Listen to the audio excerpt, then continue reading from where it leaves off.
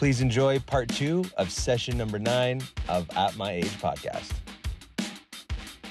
In high school, we're going to get into shit. Like, Yeah. that's what you do. Right. It's wild to think about this because I don't talk about this a lot, like especially during that time. And I will guarantee that none of my family knows any of what we're talking about right now. Really? No way. Like, No. How do you feel about that? Them knowing right now?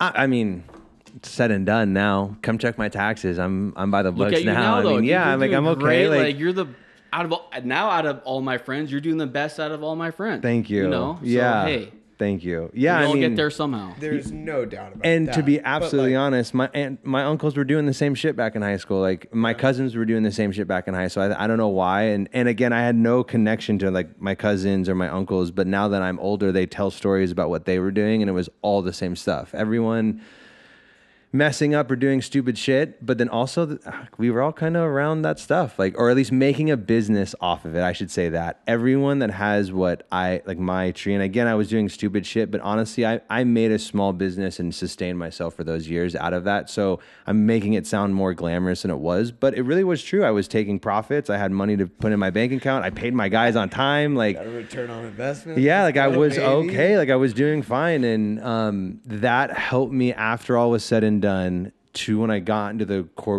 corporate world with my cousins. The hustle mentality of what we know now is like grind. That was installed in me at a very young age because of what I went through, but also like corporately, I give all the credit to my cousins, Michael and Andrew. Like they provided me a company that I could come in and learn. And Very they're heavy. Chris's kids, yeah. Chris's kids, Michael and Andrew, and who else? And Ashley. And Ashley, Yeah. who was just On the pod, exactly. They allowed me to come in after. Michael actually fired me after I got out of college because the one stipulation was to go back to college, and I kind of blew it off. And one day, how the story goes, on a Friday, I just moved in with my then wife into an apartment over on Scottsdale on the 101, right across from Lifetime, like a good apartment. And maybe 2 or 3 months in, I'm living the high life. I'm making like $600 a week, like living the dream as an 18, 19-year-old. And she's from California, mind you that. So we just got this apartment, and Michael calls me, I'm pretty sure from the club, because his wife heard to the grapevine that I wasn't going back to school, and that was the rule. And he called me at a table, and he's like, don't come to work on Monday. I was like, what? And he's like, you're fired. You did not keep up your end of the bargain. Do not come to work on Monday. And at that time, I was like his executive assistant, like doing awesome shit, and he was blowing up. And he fired me on the spot. And so after that, we had to break our lease. So that's when I moved to California.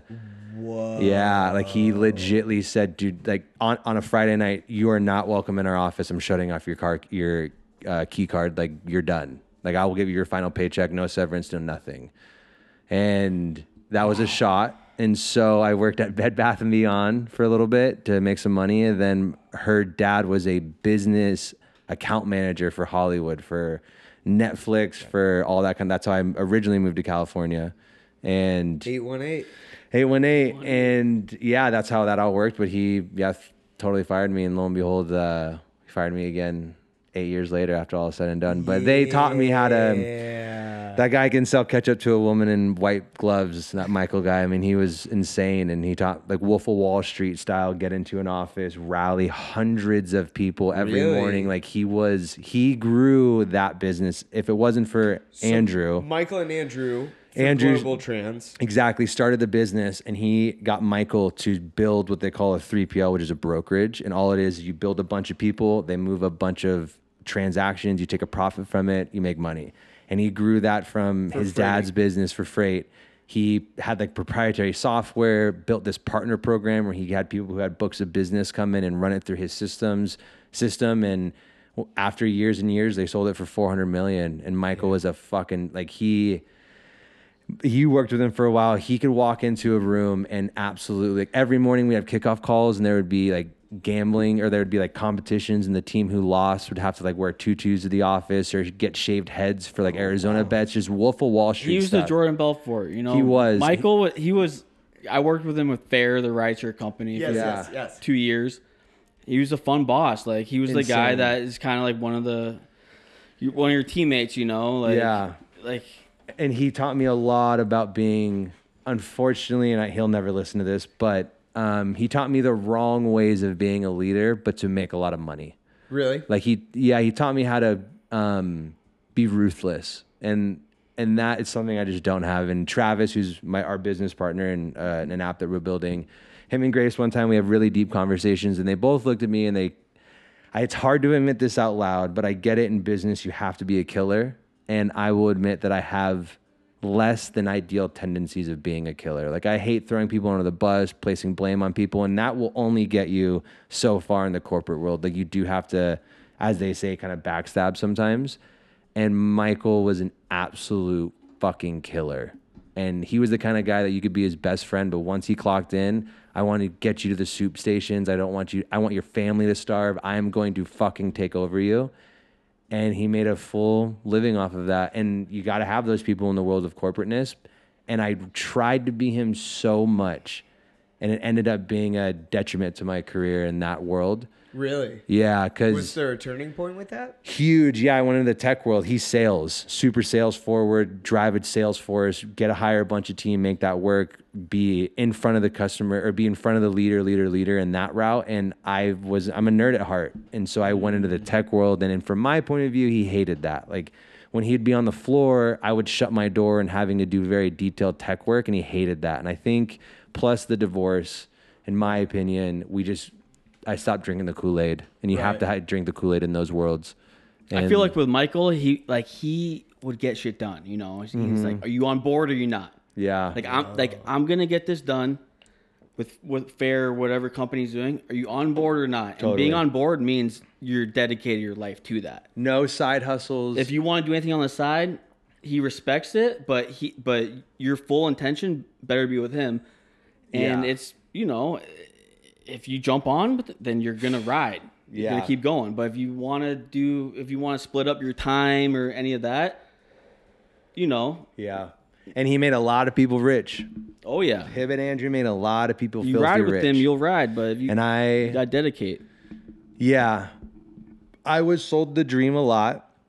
And I feel that the wrong things about a leader like that is they have their own insecurities about how far they'll go. So they need everyone around them with like a level underneath them. And I feel that in the route that I was going through with tech, I could have been something bigger, but in a different world. Right. And I don't think he liked that very much. And so he fired me on the spot. My boss didn't know about it. And he told me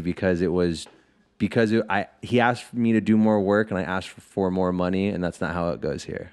Well, yeah. Yeah. I mean, that's foolish. That's crazy. And for anyone out there who gets told that as you're getting fired, sign a severance package, do not sign the fucking severance package, because in that severance package, they have a clause that you relinquish all your rights to sue. And I spoke to lawyers, and I was ready to sue, and I had that contract, and it was you're dead in water. Damn. Yeah, and he took a bunch of stocks away from me, I think illegally, but not. And yeah, it was a brutal breakup. And he, like Franny, for a long period of time was my fucking brother. He treated me like dog shit, but he was my brother. Really? Yeah, but now I will say some of the stuff that I deal with in the corporate world, I think about him like being just diligent, getting shit done. And one thing that happens every day in my world is I was running the Fair app, which was a rideshare app that we started in Arizona because they were bored, they had some money, and then Austin, Texas kicked out Uber and Lyft for a year. And so one day Michael was taking a shit, got a notification. That night I was flying to Austin, and I was in charge of literally providing Austin, Texas through ACL, through South by Southwest with a rideshare app. I was the guy on the ground. And I ran it for like a year and a half, and I was the connection with them, and I was there every single day. And one day there was a bug in the app, and I knew there was a bug at my gut, but I couldn't prove it. And it happened to him in Austin. And he called me and he goes, I thought you could do this, but maybe you can't. And I go, what? And he goes, you knew about this bug, and I expect you to always tell me about everything. And maybe I was wrong about you. Like, maybe you shouldn't be here. Maybe I should just send you back to Arizona and let you be a customer support rep, and I'll get someone else who could do this. And I was like, damn. And he goes, if you ever do this again and you don't follow your gut, I will absolutely fire you. Do you understand me? And I go, yeah, I understand you. And he clicked. And to this day, every single day, when I have a hunch in my body about something about tech, I follow it. Really? And there's those kind of moments where Succession, that show is. I think of him in that, like, he is that guy, like, super but that's ruthless. what I respect that on his side. It's like if we go into the sports, he's a hard coach. If you mess up during the game, he's gonna call you out. Totally. He's gonna be the hard nosed coach, and that's kind of how he was as a boss. Yes, and it's different, but you're different. People are different to where you can take that to fuel you, or you can take it as in, he's a dick. The argument I have with that, though, and what I know now is you can absolutely be that way, but there was never a moment in time where he told me good work. So it was always chipping. And after a while, I just couldn't fucking take it anymore. And that's when I stopped drinking the Kool-Aid. And I started doing Vox DJs, and he was not stoked about that. But Andrew, who is the owner of the company, was fucking stoked about it. Like, we would talk about it all the time. I would make music with him. We would DJ, and that's his older brother, who's technically his boss. He loved the fact. Andrew's the older brother. Yeah, he loved that I was Was that doing the one that. that you just talked to on the podcast? No, that's Andrew Marmo. Okay. That's Andrew Leto. Yeah, Okay. the one I'm talking about is Andrew Leto, Chris's daughter or Chris's son. And yeah, he just wasn't about. But it goes back to that Francis thing where if you have a side hustle, I don't agree with this, but he was like, if you have a side hustle, it's taking away from what I need you to do, and I don't want you to be here. So figure it out. And I think that's what he was trying to say with the Vox DJs things, but he came off of it really dick, and it was a spite move at that point. It's interesting because I just don't think like he lives in the real world. Like, how are you gonna, if you're doing more work, and asking for more compensation, like, how is that not just? I don't. Or being like, hey, we'll talk about it in 6 months when you're a performance evaluation. Well, he was also the guy that didn't have friends unless they were working with him. Like, if you got let go, he would never talk to you, and that's how I lived my life for a very long time. He was my only friend besides Franny, but he didn't work with us. So, what were the similarities between Michael and Casey? They were just the fun party people. They were together forever. I mean. No. I'm so sorry. I didn't mean his his wife? ex-wife. Oh, I'm got it. so Casey sorry. Campbell. I meant Casey Campbell. So our boss, former our boss at Vox DJs, they were polar opposites. But that's why I loved Casey Campbell, because he allowed me to travel down routes I wanted to take, but he was also very supportive. And of course, at that point in time, I already got through the ringer, so I knew not to fuck up. And I walked into Vox DJs knowing enough about tech and knowing enough about how to try to build a sales company that they gave me enough rope to be like, dude, do whatever the hell you want. Right. Like, I streamlined their sales process. I'm assuming they still use what I set up for them.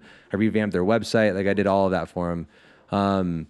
And so Casey, that's why I moved to California so quick. Casey called me on a night that Grace went out with her sister, got super drunk in Old Town. I picked her up before we were dating. I drove her to a goddess class that she was taking, where she would sit around a room and get taught how to, like, very spiritual stuff. And as I was waiting for her to come into my car after that, Casey Campbell was like, all right, we're doing this. Can you be here in 24 hours? And I looked at Grace and I was like, I'm moving. Like, I'm out. And that's why I loved Casey Campbell. And even Grace always said, like, he was such a good boss for you at that time, because I still have PTSD from Michael. Like, I'm worried about getting fired for over stupid reasons, but 100%. It still gives me the ability to work as hard as I do. But Casey Campbell is the complete opposite. Nurturing, warm, giving more out than he was probably taking in some aspects, not money-wise, but like feeding people to try in his world better them and make them money. And may have not been perfect, but he was the complete opposite of Michael. And that's why I like him so much. And I think going into my career in general, Michael is the reason that I am who the corporate person I am today, 100%. For sure. And Travis Ryan, of course, my other mentor, my mentor now and my business partner now, he was also someone who at 16 in high school, I would go over to he's a bigwig at Global Trans, living in this badass house on High Street, right when it was built. And I would allegedly drop off stuff to him. And that's how I met him, because he needed someone to do that. And I was 16 partying with this guy who ended up building a $400 million software. And I'm still best friends with him to this day. You kidding me? That's how I know Travis Ryan. I've known him for just the amount, almost maybe a little bit younger, a little bit less than Franny, but Travis Ryan is my other brother. Like, he is absolute, and he is totally different than Michael. During the reason I started working for Fair, I was actually working for Andrew's other company called 10-4, and Travis was my boss in Boulder, Colorado. We were kind of talking about this, and he was the one that offered me the job of stay with me. I'll give you a bunch of shares. I'll make you a director. I'll move you up to Boulder. Let's ride. And He gave me the offer in Boulder. That night, Michael called me and said, we're doing the rideshare app. Sold me the dream like he always does. The next morning, I walked into Travis's office and I said, I can't accept your offer. I'm going to Fair. Whoa. And that was the big decision that it was made. And I love Travis, and I apologize for not only doing that to him once, but then at Vox, after Fair, I went to Vox DJs. And before Vox DJs, Travis told me, come move to Hawaii. Let's make music for 6 months and see where this goes. And I didn't tell him to the very last second that I was taking Vox DJs either. So Travis, can we still do that? I love you. Yeah. Travis always says I broke up with him twice. And he before we started Bet Me, which is an app that we're coming out with, before we signed the contract for a little over $250,000, he called me one night and he goes, hey, I just have to tell you that I'm going in with you again. And if you fuck me, we'll never be friends again. Wow. He goes, if I don't have your attention on this one, like we can't go full in. And that's why I'm so dedicated to Bet Me, is because like the computer that we're recording this podcast on, Travis in California, after making all that movie, bought that computer for me, Venmoed me $2,000 and said, buy a computer. I want to keep making music with you. Damn. And we made some music and that kind of faded, but Travis has always been my number one backer with capital. So like big deals, he would always be like, let's go. And on this Bet Me one, he said, if you fuck me again, like I will never be like friends with you Does again. he ever come out here? All the time. I see him all the time. Dude, he is, I've been through immense trips with that guy. And I mean both traveling and psychedelic trips with that man. Really? On his 40th birthday, we went out to his land in Maui and we were on the far end in Lahaina. We got super trashed. And we sat in the back of his Tacoma, and it's about a 45-minute to an hour drive all the way to the North Shore of Maui, where he has 12 acres of land, like this crazy, most insane place in the world. And we ate probably 4 to 5 grams of chocolate mushrooms in that back of that truck. And we all just went to a whole another dimension on his land. And I've done that numerous of times with that man. Like he's seen me at my darkest. He's seen me at my brightest. And, yeah, I'm very thankful for him also going down the tech path. Like, he's the reason that I know everything about tech. He taught me all of that. He brought me to the tech side. I started in customer service, and with 10-4, and I was the liaison between the sales team of Michael and the dev team of that company. Okay. And so there was a bunch of people selling this new software, and there was a bunch of developers, but they didn't have someone who could talk both lingos. And I jumped into that. And from then on out, I was 21. I was 19, 20 at the time. I still had my fake ID. Yeah, I was not even 21. Gilbert Galindo. Yeah, had a fake ID, drinking at High Street. They would serve me all the time. And when I turned 21, I gave them my real ID. And the waitress, who we all knew, I was drinking at lunch. I was so close with them that at 11 o'clock, we would go down to Modern Margarita. We would get margaritas in water cups. So if our bosses walked by, they would never know we were drinking margaritas. They loved us down there. And then I gave them my real ID, and she goes, who the fuck is Nick Torres? And I go, that's me. She goes, what the fuck are you talking about, Gilbert? And I was like, yeah, you've been serving me. And she goes, get out. I don't want to see you right now. And she kicked me out that night. And then the next day I was back. But they were so pissed. Hey, yeah, Gilbert is legendary. Gilbert got me through California, Vegas, and then we moved. I was in ASU, and it was Ed, his birthday, his 21st birthday. So I was 20 at the time. And we all pregame at the spot in Tempe. We're all amped. We're going to Old Town. I'm cocky as shit. Yeah, I've been to Vegas. Got me in California. This ID is going to work. My 21st birthday. It was your 21st. Or was it Ed's or yours? It was mine. And you came out and you used Gilbert. Yeah. Fake ID the whole time in Vegas. And that was your 21st. That yeah. was mine. But in this, at Ed's at 21, after Franny's, at Ed's, we would go to ASU, and I walk up to the bar, and the bouncer goes, is this really you? And I go, yeah, it's fucking me. And he goes, what year did you graduate high school? And I said like 1987, when I was born in like 1989 on the ID. And he looks at me and he goes, try again, bud. And I was so, I always thought if I say one number, you just got to commit. So I committed. I was like, dude, 1987, what the hell are you talking about? And he goes, bro, you weren't even born. Get the fuck out of here. You graduated before you were born? Yeah, like something dumb. And he took my ID, and that was the last of Gilbert. And we had to go. Did you guys go in and I go home, or did we all go back? We all went in. You went home. Yeah. It's like, all right, I'm outie. And that was the end of Gilbert. And I didn't have a fake ID for a while. Then I got one at 21. Is that legal to take a fake ID? Yeah, they can either call the cops or they can take your ID and leave. That's what he told me. I can either call the cops right now or you can bounce and I'll just take your ID. And I was like, bless you, sir. Take that ID. And he caught me in Pete the- Peace, Gilbert. Yeah. In Kai's, Why does he care so much though? it's ASU. It's a college. It's a college town, dude. You can get popped for that bad. It's a college town. You can't do that. Can't let underage. Yeah, you cannot do that. And I should have known better. But Kai, who we didn't talk about, who I met in California, and he was also drank the Kool-Aid of 10-4. He moved here with me. He in his phone still, I'm Gilbert. Like that's how he knows. Because in California, when I was there, it was 18, 19, and 20. And so we partied hard, and I would just go out with him. And he knew me as Gilbert. And then we both drank the Kool-Aid for years, 4 or 5 years. And he got let go. Trans and then at the company called 10-4, then the rideshare. There was a middle company in between. And he got let go, and I still worked there. That was another big point of I didn't want to work there anymore. Was he your roommate at the time?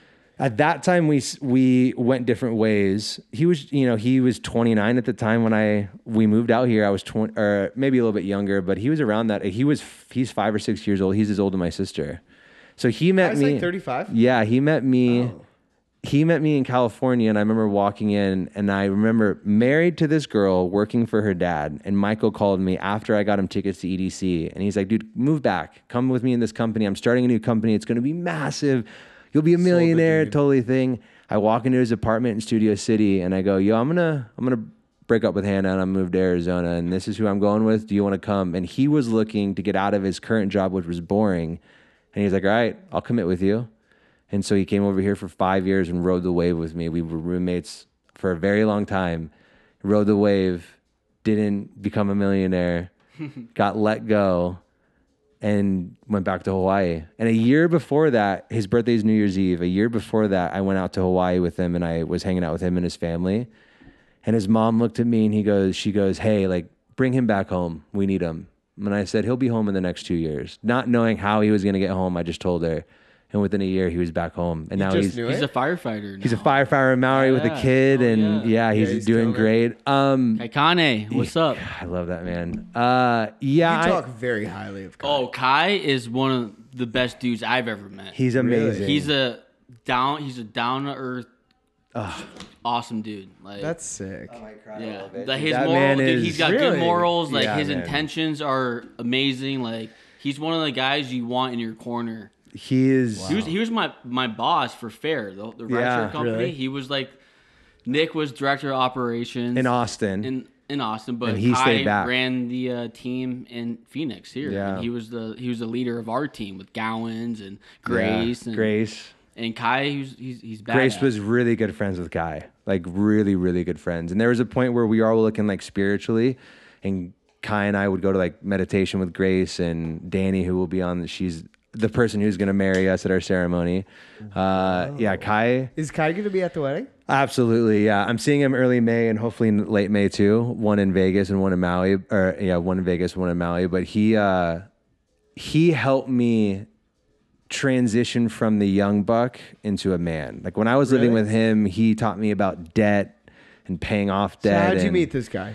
I met him through my wife's brother at the time, who was going to CrossFit. So I went to a box, and we kind of hung out for a little bit. Then I started hanging out with him more than he was hanging out with her brother. And one Saturday, we went to this gym, and we were split up into 2 teams.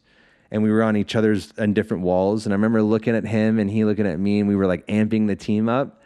And we were shit talking to each other. And then after that, it was just like Franny. After that, we were inseparable. Like I always hung out with him in California. He was the guy, and he ended up jumping ship. And when I broke up with her and got my shit out of his house, I stayed in his apartment.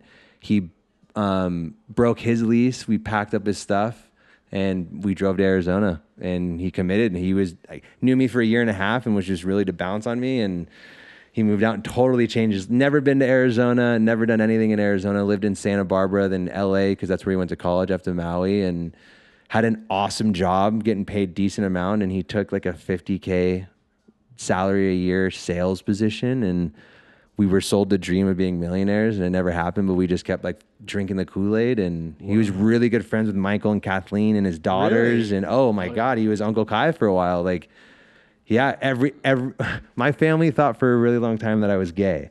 Because in high school at holiday parties, I'd be Franny. Go to college, meet this other dude. He lives with me, moves to Arizona. Then for 5 years, every holiday, he would come with me. He would be the same guy walk in. What's up, auntie? Grab big hugs. Like he's like me in another Hawaiian body. Really? Oh, dude, like warm hugs. Like we like gravitated towards each other. Like we would break that. That was our goal every night or every time we went out was like, let's break someone. Meaning that someone who didn't really want to talk to us, we're going to fucking be our best friends by the end of the night. And that's kind of what goes back to our Totally. parties in high school. You know, when you walk into a party, go introduce yourself to everyone. Like, be that person. You go into a party, you don't know, like, half the people. Go up to them, introduce yourself. My mom's instilled that from me when I was younger. My mom, there was always one rule. That was the earliest rule that my mom gave me was when I walk into somewhere, you shake their hands, you say, hi, nice to meet you. My name is Nick Torres, and you look them in the eye. Wow. And that was instilled for me from a very, very young age. That's like core to my essence. And so growing up and doing that, that was always what I did. Like even I guess at parties and stuff, but like as an adult, that was the very first thing that I would ever do is, hi, nice to meet you. My name is Nick Torres. And I would have to shake their hand and look them directly in the eye. That's so sick. Yeah, my mom was a badass with that one. Huge shout outs. Yeah. But it was fun. I mean, after a while, then Kai got let go. I went to Vox DJs, and that's where we met. Yeah. That's the full circle. That was right with, like, when I heard the most about Kai was, like, the first year as you guys were, like, still together and whatnot. But I do remember being like, this guy is something else. Insane. Like, He's washed in the blood of the Lamb. Oh my Great God. guy. And I treated his family like I treated Ryan's family. So his mom, I call her auntie, and like, Word. like very, like they accepted me a lot. It's like, it was an awesome time with him. And It kind of, the way that you describe Kai is like two mirrors looking into each other. totally. Oh my God. It's There would like be nuclear explosion of positivity and like insane. And I think, and from my point of view, he was happy to find someone like me who brought him into a big family that he was kind of yearning for in California, as well as brought him into this world where we didn't live like kings whatsoever, but we were just in that party mode, young, make money, spend money, go, go, go, go, go. And so we would buy tables and go out and meet people and, you know, girls and just the whole thing. Like he like kind of lived through me, because his story when he was in college, he also had a very long time relationship. So I met him right after his breakup. So we were like two young bucks just going crazy in California. wow. And so when he left, that was a big one. When he got let go, that was another one of those moments of like, this is not the right spot for me. Like I had to be there when he got let go. Called me, and he lived right across the street from our offices, which was so brutal. Like no joke. Get out of our office, drive an eighth of a mile to your apartment. Like it was just, and he just got that apartment because it was right by our office. Just a horrible timing. And again, I don't have that killer instinct. Like I don't have that to fry out my friend. Like I will do anything before I have to do that. And I didn't have the opportunity, and I don't think it tarnished our relationship, but I think he needed to get out too. So when he moved back to Maui, and we still text all the time and talk to each other. He just had a big Buddha baby, and we're growing up. I mean, I'm excited to talk to him when he was 29, because that's when I kind of left him. I'd love to talk to Kai. Right? Like go. He's badass, man. Like going through it.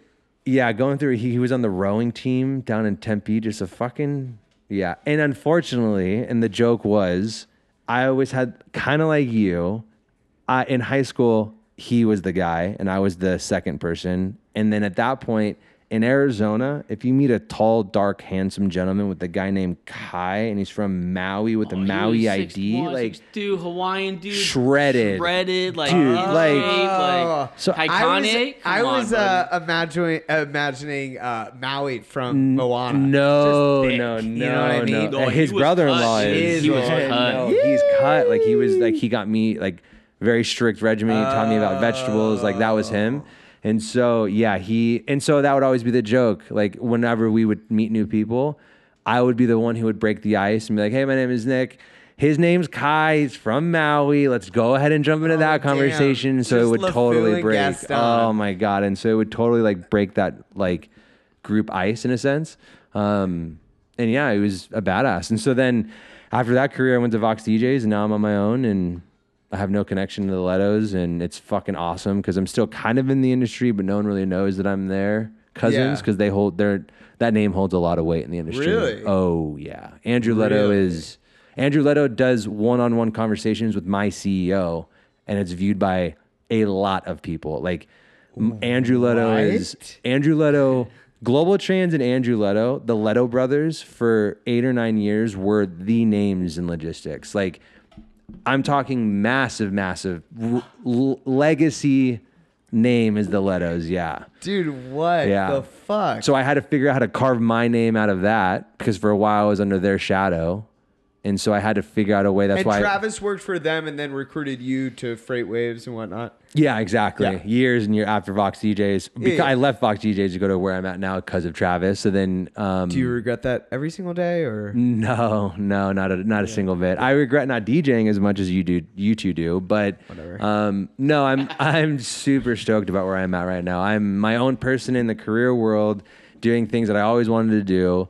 It's giving me a chance to pay my mortgage and then some. And it, again, going back to Travis Ryan giving me this opportunity. I mean, I was getting paid decent at Vox DJs, and of course, on your own, you make a lot more money. But going over to Freight Waves, again, going back to kind of Vox DJs, yeah, this company is allowing me to do whatever the hell I want. Like, honestly, they gave me the keys to the castle when Travis was there. Then Travis left, and they're still giving me the keys to a castle from a portion of the company. And yeah, it's awesome. I'm very happy with how everything worked out. But you have a wedding coming up? I got it's sponsored by Vox DJs. Hopefully, at my age podcast one time. But yeah, Grace, who's not on here. Yeah, I mean, getting married at 20, or I'll be 30 at that point. But a little known fact, I think we said this on Angie's at the end of it. But next August 4th, which is my mom's birthday, which is crazy. And if Grace was here, she'd say new moon in Leo and all that. You're August 2nd. I'm August 2nd. August but 12th. August 4th, we're going to have our own one-on-one ceremony. And we told some of our family members about that. Like, not a traditional wedding where we walk down the aisle and everyone's there. It's going to be Grace and me, Kyle. This year? Next year. Okay. Yeah, Kyle, who's the videographer. We got to get him on. But Kyle and another guy who's the photographer. Then Danny, who's Grace's spiritual mentor. Cool. And it's going to be an actual ceremony. Like, so just you're us doing two. that, and then you're getting married after that. We won't get married after that. That will be the marriage. But then we'll have a cocktail hour, like reception only wedding. And that's where we're doing it at. Where did you do New Year's Eve? Yeah, Don Woods. Don Woods, yes, at the Lilo Beach Club. Lilo Beach Club's the roof. Yeah, not locked in, but we're like finalizing it. So that will be like end of August, early September. So we're not doing the Flagstaff thing anymore. Not doing the Flagstaff thing anymore. Yeah, so it'll just be like, yeah, we haven't talked to you about it, but yeah, not that. But yeah, I'm getting married at 29, 30, and happy, man. It's cool. It was really good going down memory lane. I hope the listeners kind of get a little bit more about me now, which is insane. You're so cute that you think you're rapping but this no, up. no, I'm not. Absolutely not. No. Right, can we give no. a piece to the goddess? Grace? Yes, of course. Let's talk about that. Grace has been. I remember a quote that I read way back in the day, and I always just stuck with me, that behind every successful woman, or behind every successful man, is a powerful woman. Yeah.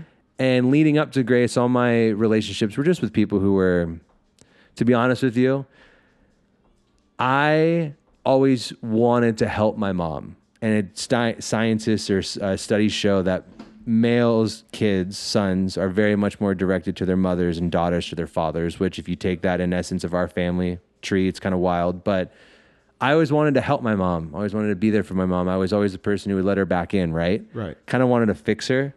Leading up until Grace, I kept finding girls who I tried to fix. You know, like had problems or were shy, or my ex-wife ended up getting like diagnosed with some sort of epilepsy at the time, which was crazy because that's the reason why I kind of distanced myself at my aunt, because she was going through that at 16 and it was just too much pressure for me. So I dipped. Like, very odd how circles cross.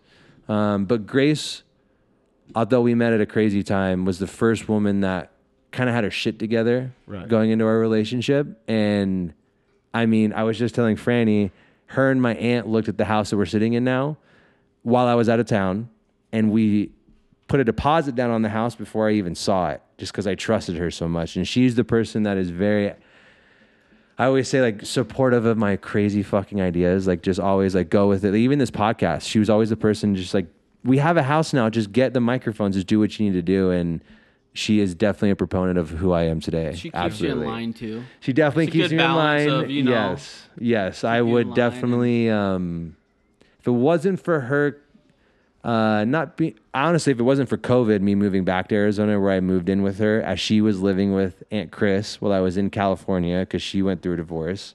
I moved in with Aunt Chris and her. And it was just because I needed a spot to stay during COVID, and I thought I would go back to California. But at that time, she's like, if you leave, we're like this, I'm not waiting for you. And I jumped into it, and I'm so thankful that I did. I would like, can I have one more? So thankful that I did. She is truly the reason that I have this house today. But she helped me during the time that her and I were really good friends. I stopped drinking the Kool-Aid, and I almost had this mental like mind maze that I was in because of Michael, that I would never thought that I would be anything without him and without the Leto brothers. And she told me, she brought me to a restaurant one day and she said, I had a dream about you last night that you're going to leave. And I was pissed. I got up from the table. I was like, who the fuck do you think you are? Like, I'm doing so fucking good right now. Who are you going to put this negativity in my brain? And like 6 months later, I left, which is wild. But no, she always allowed me to be who I was, but being a little bit more controlled in it, you know, like smarter with money, Right. Smarter with the ideas of being like an actual parent or a family member. Thanks, friend, man. Grounding you. And yeah. And even now, as we all talk about like the marriage, and she proposed to me, which is such a testament to who the hell she is. 100%. And, I appreciate that. I love that. I really think, because I don't know, maybe I got it from you or anyone, but commitment issues are a big thing in my life, and I looked at that's Franny what you for got that. from me? Commitment issues? Or do we want to go there? No, not on this Not pod. a roof over my head. But Yeah. Jeez. No, she just, Thank she, you. Mama Joe thank is you. outside testing urine strips as we speak. Yes. You smoke weed. I know it. In a bathroom with the door open. That was so funny. Well, we were Yeah. young, and it was Young and dumb. parental, you Yeah. know. But yeah, Grace, I couldn't be here without her. We talk about it all the time. That's why I changed the name of this podcast, Owner, to the Kelton Really? House, is because even from the beginning, I'm so thankful to have her sitting across from me and like being a part of this, that there will be times where I'm not on this podcast and it's just her interviewing someone else. And I appreciate that our relationship is very equal in that sense, where it's not Nick Torres' podcast, it's the Kelton House's. Because she supports me and like bet me. I signed a fucking contract for over $250,000, and that's like I signed the contract. It's not bet me. It's Nick Torres signing a contract for Half Blast. Wow. So me looking at her being like, "Hey, I'm signing this today." She's like, "Cool, like, do what you got to do." And having a bottom ass bitch to do that kind of stuff is down ass bitch. Thank you. Is sick. Like, she is an absolute Damn. badass. Yeah. Now, if we sign a prenup, that's a different situation. There's a little bit of a 50-50 on that. Just joking. prenups. But no, I'm very thankful for her. She definitely pointed me in that, like, that's why I meditate. That's why I'm a lot better with my emotions, as we kind of connected. Learning that from someone else going through even those hard times was so, like, inspiring and very longevity, like, promoting positivity was pretty intense. Like, there would be times where I was so mad at things and very upset that Grace would teach me how to like calm my breath and relax. And I would be very much when Grace met me, I was such a fucking dickhead. Like, some 23-year-old in Austin, Texas, being like this fucking, I know all the restaurants, I know the owners, I'm this fucking shithead. Like, she would just tell me, like, who the fuck do you think you are? You were Nick Torres 8 months ago in Arizona that couldn't get a fucking bill covered because you maxed out your credit card. Like, don't fucking play with me. And so she always bring me back down the line, which is a PSA to not own a credit card at 21. Sure. Because at that same restaurant, they were serving me underage. I had a blue card, and that was the card that I paid for everything on. And there was a time where I couldn't pay it off. We were like $6,000, $6,500 limit of $7,000. And we had this big bill, and I threw him the blue card, and it declined. And the waitress looked at me, and she goes, "This is an end of an era." And I go, "Yeah, it is." Wow. And I handed the bill to Kai, and I was like, "The blue card's done." And there was like a big, like, holy shit, the blue card's done. Because we ran probably a summer off that card. Because my ex-wife's dad built a house off that card, got me up to $7,000. When I divorced her, I had no balance on that $7,000 credit card. Moved here. I went bananas. That was it. Franny's looking at me skeptical. I gotta ask a question. You said ex-wife. Did you and Hannah get married? Yeah. You didn't. Yeah. I know, should I know this? I talked about it in another podcast. But yeah, we got married. Yeah, it's so funny that Franny doesn't know about this. Yeah, we went to the Maricopa County before Leto fired me. Before we went to California, her dad found a loophole that if we got married, she'd get in-state tuition to ASU. So we went to Maricopa County, walked in, didn't know we needed witnesses. So the people behind us had to come in, be our legitly, Nick Torres, I do, the whole scenario with the judge. We signed paperwork and we dipped. So when I left California, I wasn't breaking up with her. I was divorcing her. Like, legit and I divorcing should know her. this? I mean, I guess you didn't listen to one of the episodes, but yes. Episodes, bro. I've known you for... Yeah. I didn't know that at the time. Yeah, that was... Probably didn't tell me that for a reason. Yeah. No, I got legally married to her. We had to get a divorce. I signed paperwork. Her dad actually signed it for me, which is funny, but yeah. Her brother's now wife was the attorney on that paperwork, so she drafted all the paperwork, so I didn't have to pay anything. Oh, sick. Yeah. That was a fun firing. Walked into her dad's office, like, hey, and I lived with them, living with her parents. And I was like, hey, I'm leaving. This is my 2-week notice. He's like, don't do it. Like, you can deal with it. Like, You put your 2-week notice for your So what divorce. was? Yeah, what yeah. was? I don't have the bandwidth to figure out how you guys met and all that. But Yeah. why'd you break up? You and Hannah. A, because I drank the Kool-Aid with Michael. Cool. And B, I think that I was I was too young to have an actual relationship with her, so that, we just kind of grew apart. And we were living with her parents, so we weren't having sex a lot. And it was just kind of, she was dealing with a lot. I was just petty. Not petty shit, but I wasn't happy. Right. So one night I told her, But like the significance of your marriage was walking into the courthouse, not knowing that you needed witnesses, saying, "Hey, Joe, Sue, great to meet you 5 minutes ago. Do you want to watch us get married?" Like, you obviously didn't give a shit about the marriage in the first place. no, it was all transactional. Right. I still don't give a shit about it. Michael was the only person that knew about it, and he was like, "Who no one's gonna know. Doesn't affect your credit. Doesn't have a permanent scratch in your record. Go fucking do it and see what happens. Write it out." I was like, all right, cool. The only one I knew. Right? Like, the only reason that I always tell Grace, the only people that ever know about it is the people I tell. You can't find on. I mean, you actually, if you search Nick Torres and Hannah Burrell, you'll see our court paperwork, which is pretty funny, like versus each other, but not versus, but like our divorce paperwork. Right. But yeah, it was. I found many a couple broken up because of a Google search. Oh yeah, let me tell you, 100%. Which is always crazy, kind of like that Boulder situation. I always think about what it would have been if I would have stayed there. Like, Of course. it would have been. Huge crossroads. Yeah, like I was going to. You remember the guy? You remember Glee? Remember that show Glee back in the day? Corey Monteith. Remember him? died. He died while I was in California, and his best friend was her brother. Like, he was over at the house all the time. Her dad grew up with Bryan Cranston, and at that time, it was the height of Breaking Bad. Yeah. So he would come over to the house and have dinner. Her dad and uncle were in his Time magazine spread, like deep into the game of Hollywood. Right, And yeah, one of the clients was Edward Copperfield. I saw his ledger. I worked on a Quentin Tarantino movie. Like, I was in the depths of it. And her dad looked at me and said, "Don't move. I will make you a multimillionaire." And I said, "I think my cousin will do it faster." That's what I told him. Damn. And yeah, You heard that before, Heard what Or before? with Leto, I'll make you this. Like, Yeah, you but- decided you're gonna make yourself it. Yes.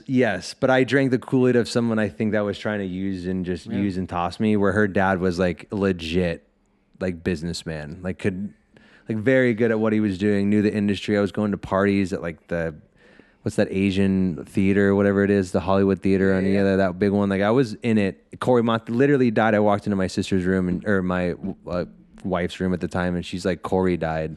And her parents were like downstairs crying. Her brother was on drugs with Corey, like I went to his house to allegedly swap some stuff with her older brother one day, and her sister didn't know about it, or my wife didn't know about it. Like, very, yeah. I started hanging out with her brothers, and her brothers were doing pills with Corey Monteith, allegedly. We shall be hitting that up after Yeah. the podcast. It was just quite, but I chose a We different started path. after hours. There it is. Yeah. So- yeah. I'm coming around the bend because Bring I it have back. to pee. Go ahead. We wrapping it up? Go ahead. But 2 hours in, yeah. Johnny, do you have anything? Johnny's taking it all in right now. We can smoke that joint if you want. Somewhere up there. Oh, I finished it. I hope we can roll another one, baby. I just want to say everything that we've learned about you today, Nick, with all, what you've been through in middle school, high school, with your parent situation, like the person you are today it's unbelievable. Thank you. It really is. And saying this from, I've known you for a long time, and even our friends, like you're like what you've been through and where you are now, it's kind of remarkable. Thank you. Because of what you've been through. Like, people that listen to this will realize like, oh, they didn't know you went through all this and with growing up and not having a secure household, like all of us. Like I at least had a place with a parent, Mm-hmm. Mine got divorced, but I had a place. Like you didn't have a place with your parent, and you went through a lot of stuff, and to where you are now, like it kind of shows that if you go through some shit when you're younger, you can get out of it. You just have to have the mentality and the drive to keep going and keep your head on your shoulders. Like, you've always had a good head on your shoulders. You got into stuff when you were young, but you were always good in school. You like skin of my teeth, but yeah. Until college, then I flunked. But that's I think you bring up really good points, but there's still something in the equation that's like, what makes Nick Torres special? Like, what is the secret sauce? From my point of view, I think that I've grown to the idea that I'm okay with if everything fails, I'll still be okay. Like I've been dirt poor. I'm not going to say I've been rich, but I've been non-paycheck to paycheck before. And I think being okay with understanding that on the other side of the microphone, that's why I love this podcast so much, that I'm not the only one that's gone through shit in the world, but I try my hardest not to judge someone because I don't know what you were before I knew you, Mm-hmm. And I feel that when I talk to someone, I give a very dedicated, let's connect, let's, talk it out. But it's very hard for me to not like someone. And that's beyond who you are. It's more of how you treat me and others because of what I went through. But I think that may be it. I don't know.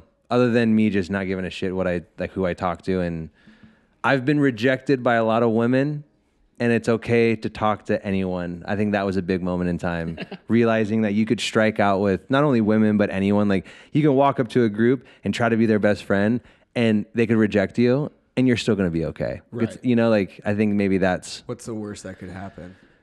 What is the worst that can happen from either starting a conversation or jumping into something new or dealing with an adversity or a problem? I texted you guys this. I was all amped up before this. And one of my goals is to coach a CrossFit class. And the reason that I want to do that is because at one gym, someone told me that I live my life by every day is that 99.9% of what you go through, you're not going to die from it. Right. Whether that's a workout, whether that's something bad, you're not going to die.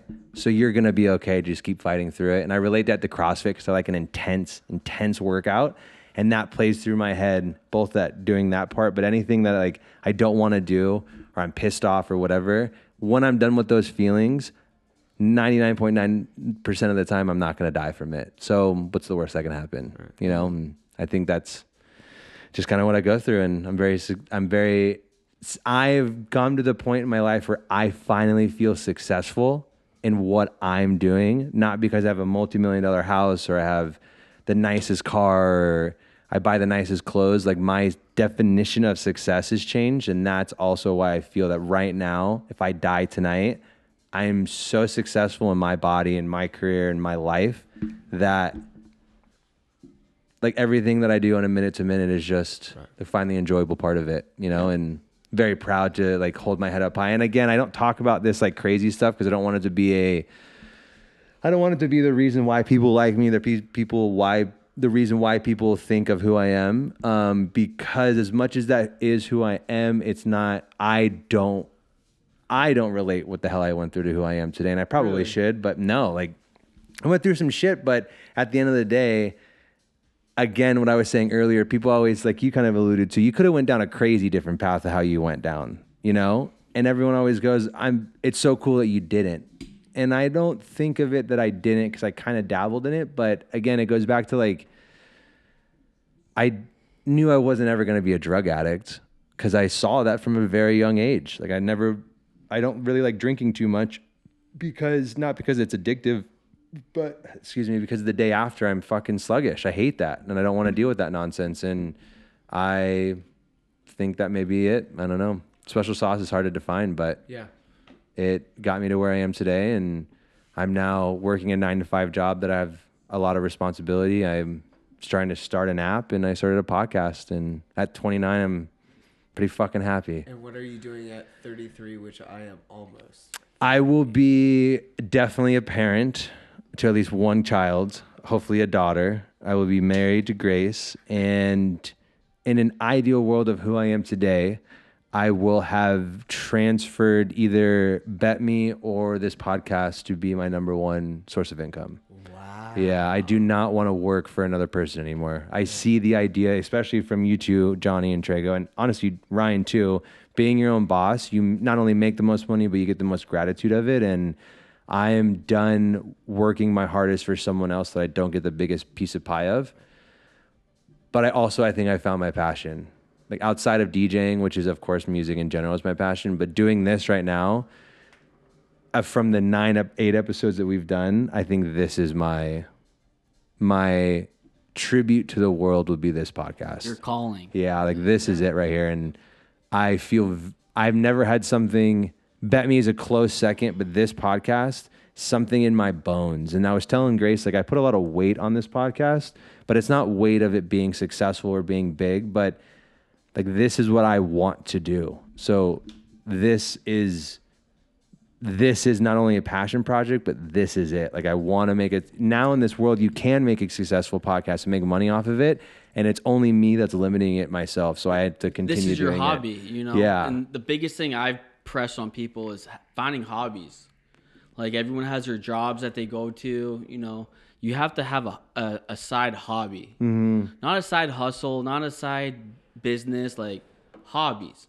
Totally. Like I think hobbies are the most important thing in an individual's life is a hobby, you know, playing piano, frisbee golf, you know, anything outside of your work is hobbies. Yeah. And it's also so fulfilling. This, like, I feel very honored to be able to have like this setup and the ability to do this, which is a kudos to Grace, and like every session that I've done walking away from this, the person on the other side of the mic has been so happy leaving here. And that's when I knew it was like, even if I don't get something from this, someone listening to this will get something from it, but it all matters about me and the other person or the group, because it's really fulfilling to think that, like, what my mom told me, it was like a therapy session. Like she was able to get her feelings out and break down some walls. Or Ashley, my cousin, also said when she left, it was so like fulfilling and like a weight was lifted off of her in a sense. And if I can do anything in this world, I can provide my family an outlet to talk about the things that they want to talk about. Like I cannot wait for my dad to come on, because it's going to be a pretty deep conversation, but it's going to be something that allows him, like my mom, I wasn't always a fuck up in my life. So don't look at me that way. I lived 22, 23, 24 years being a successful man. Allow me to talk about those years and everyone who knew me being a messed up person or whatever you want to call them. It's just not the same for them. And if I can give that portion to them, it's a badass feeling to be able to do that. So yeah, 33, I want to be doing this nonstop. Joe Rogan-esque. Like I have Monday through Friday, I have one a week. That is my job, to come in here and talk to people. We're making ad sponsors, appearances. Yeah. If all of that, whatever. Great. Whatever the case may be, I just want to, my goal is to be able to pay mortgage off of this podcast. Yeah. That would be the goal in 33. And we've talked about this. Like I want you to probably have like the transition, and like shout out to your corporate job, shout out to everything that you've had. Like yes, we're just talking about like what is going to be the best success for Nick Torres. I think your transitionary period is going to be some sort of consulting thing. Yeah. What you're doing for your company, you've already made a proof of concept with many different companies. Lots of people who will go to bat for you, and you start making your own schedule. And it's pay to play. It's like you only make money if people want you to be a coach or whatever. And eventually you start making money doing this and being independently wealthy from Bet Me and all that stuff. That was a cool thing at 29 is realizing that there's people around me that will give me, like that will back me. Like outside of Travis or Franny, who's willing to go into this company with me, it's other people that are around me, my sister, my Kathleen and her husband, like people around me are willing to drop cash. Right. And I'm not talking tens of 20s of dollars, I'm talking tens of 20s of thousands of dollars. Right. Just because of who I am. Right. That was a really cool, humbling, but also very cool to finally accept. Like when did you get the inclination that would happen? Because I've known that your whole time that I've known you. Bet Me. So really? Franny in this app, peer-to-peer betting on a you're fine. On a peer-to-peer, go pee break. Bet Me is an app that we'll come out with, and Franny had the idea, and because of my FreightWaves job, I'm able to understand like a prototype and do Figma designs and all of that. So I did that. Travis, who has capital, backed the idea, and because of his connections, can raise a good amount of fucking capital, and he has knowledge of building a company.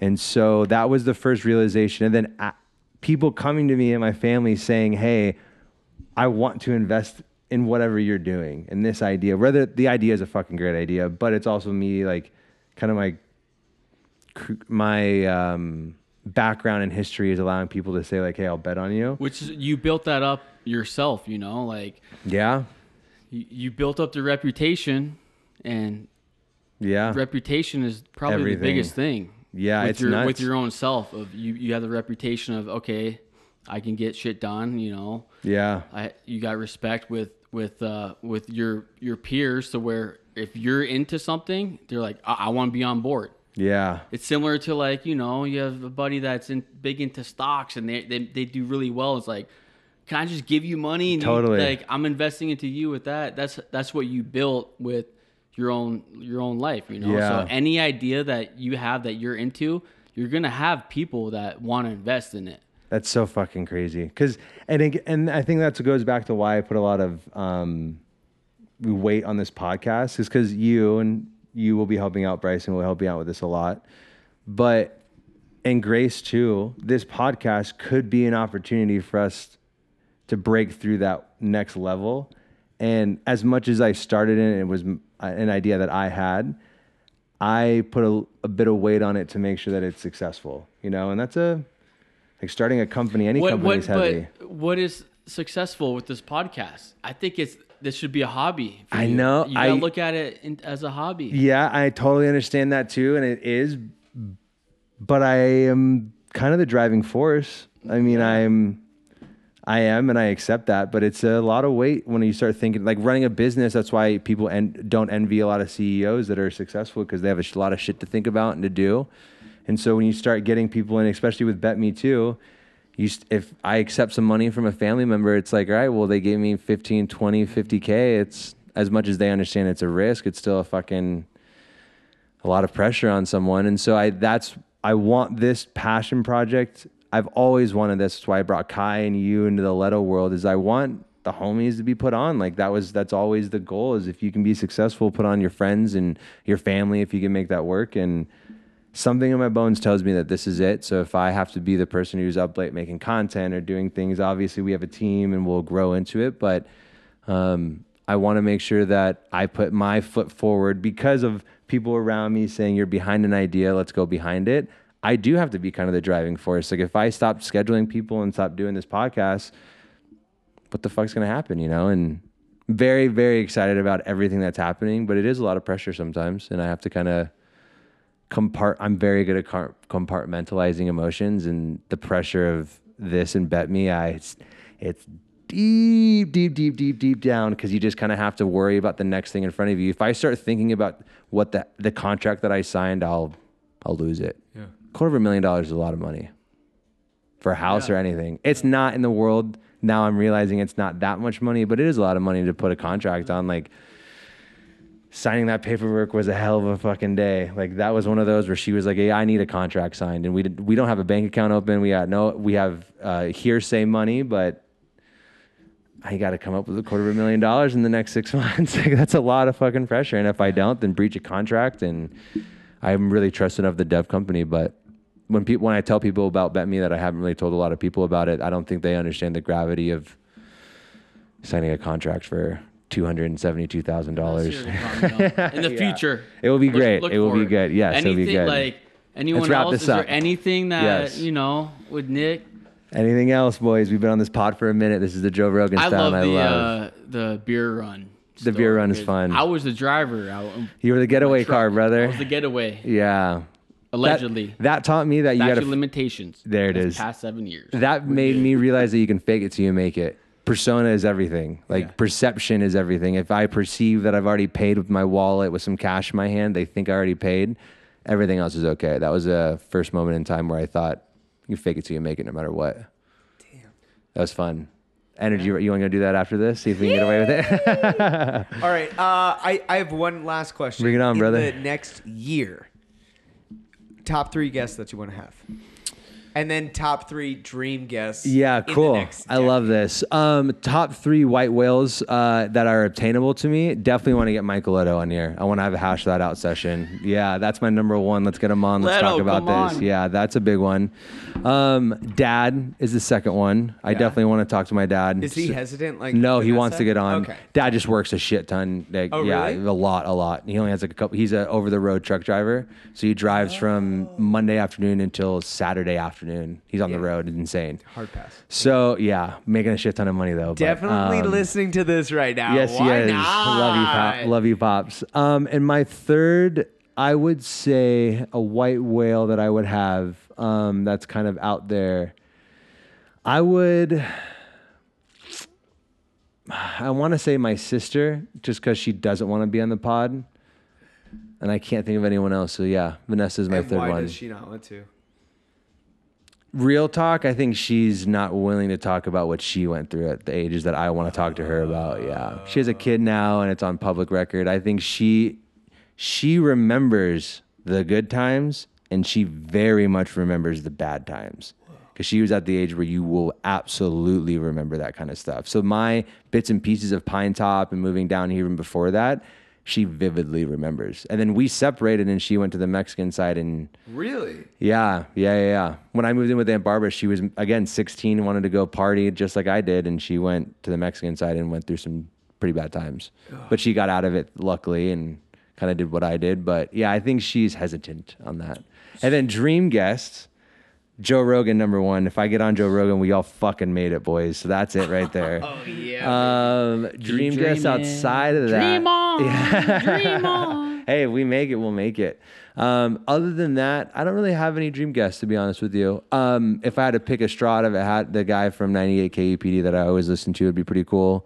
And a third one, today I actually had the thought, I want to start tracking guests or like DJs who come in that aren't that big and just DM them and just have a stock DM that I'm like, hey, this is what I do. I'll come to you. I don't have that many followers or however I want to name it, but like, I just want to see if you'd be down for this. So then, I mean, you shoot 100 cold calling, if you shoot 20 or 30 DMs, one of them's going to say yes. Sure. And they might have 2,000 followers, but you know, it's better than nothing. So Right. I think that might be my next one, is just like an artist of some sort. Just go after it aggressively. Why not? People with good, personalities and like Yeah. Kenna, our last Kenna was one, Kenna, badass. she was awesome, dude. Like, I was going to talk to you about that because that's She pretty was amazing. Oh, I listened to it. It was nutsos. Yeah. And like, I couldn't believe how young she was and how accomplished she was. So And, inspiring. who would not be a good guest on this podcast? That goes back to what Kai and I used to do in Franny. I'll break Franny. you. I'll like breaking you in the sense of even if you're not like willing to be here, if you sit down in that chair, there's a 1% chance you got in that chair somehow. So let's talk. That I can go to bat to save anyone can come on this podcast and we'll have an awesome episode. Cool. Well, you heard it here first. Heard it here first, baby. I'm very proud of you. I'm very proud of you. I'm very proud of you. I'm proud of everybody in this room. Thank you. Nick Torres, what's your middle name? Oh, are you Gilbert. kidding me? No. Gilbert. All right. I'll say my fucking middle name, Father, because it's on my Mexican side. My middle name is... Just joking. It's Mendeville. It's Mendeville. Yeah, Nicholas Mendeville Torres. Yeah, that's It's got to be something other than Nicky T with a big wee wee. Bringing it back. Cheers, fellas. Love you. Cheers, guys. I love you. Great Thank you. sesh. Thank you. Thank you. Thank you. Thank you. Smoke a joint and give a hug. After hours. What was that? 2 hours? 2.5? Yeah, no, that was 2.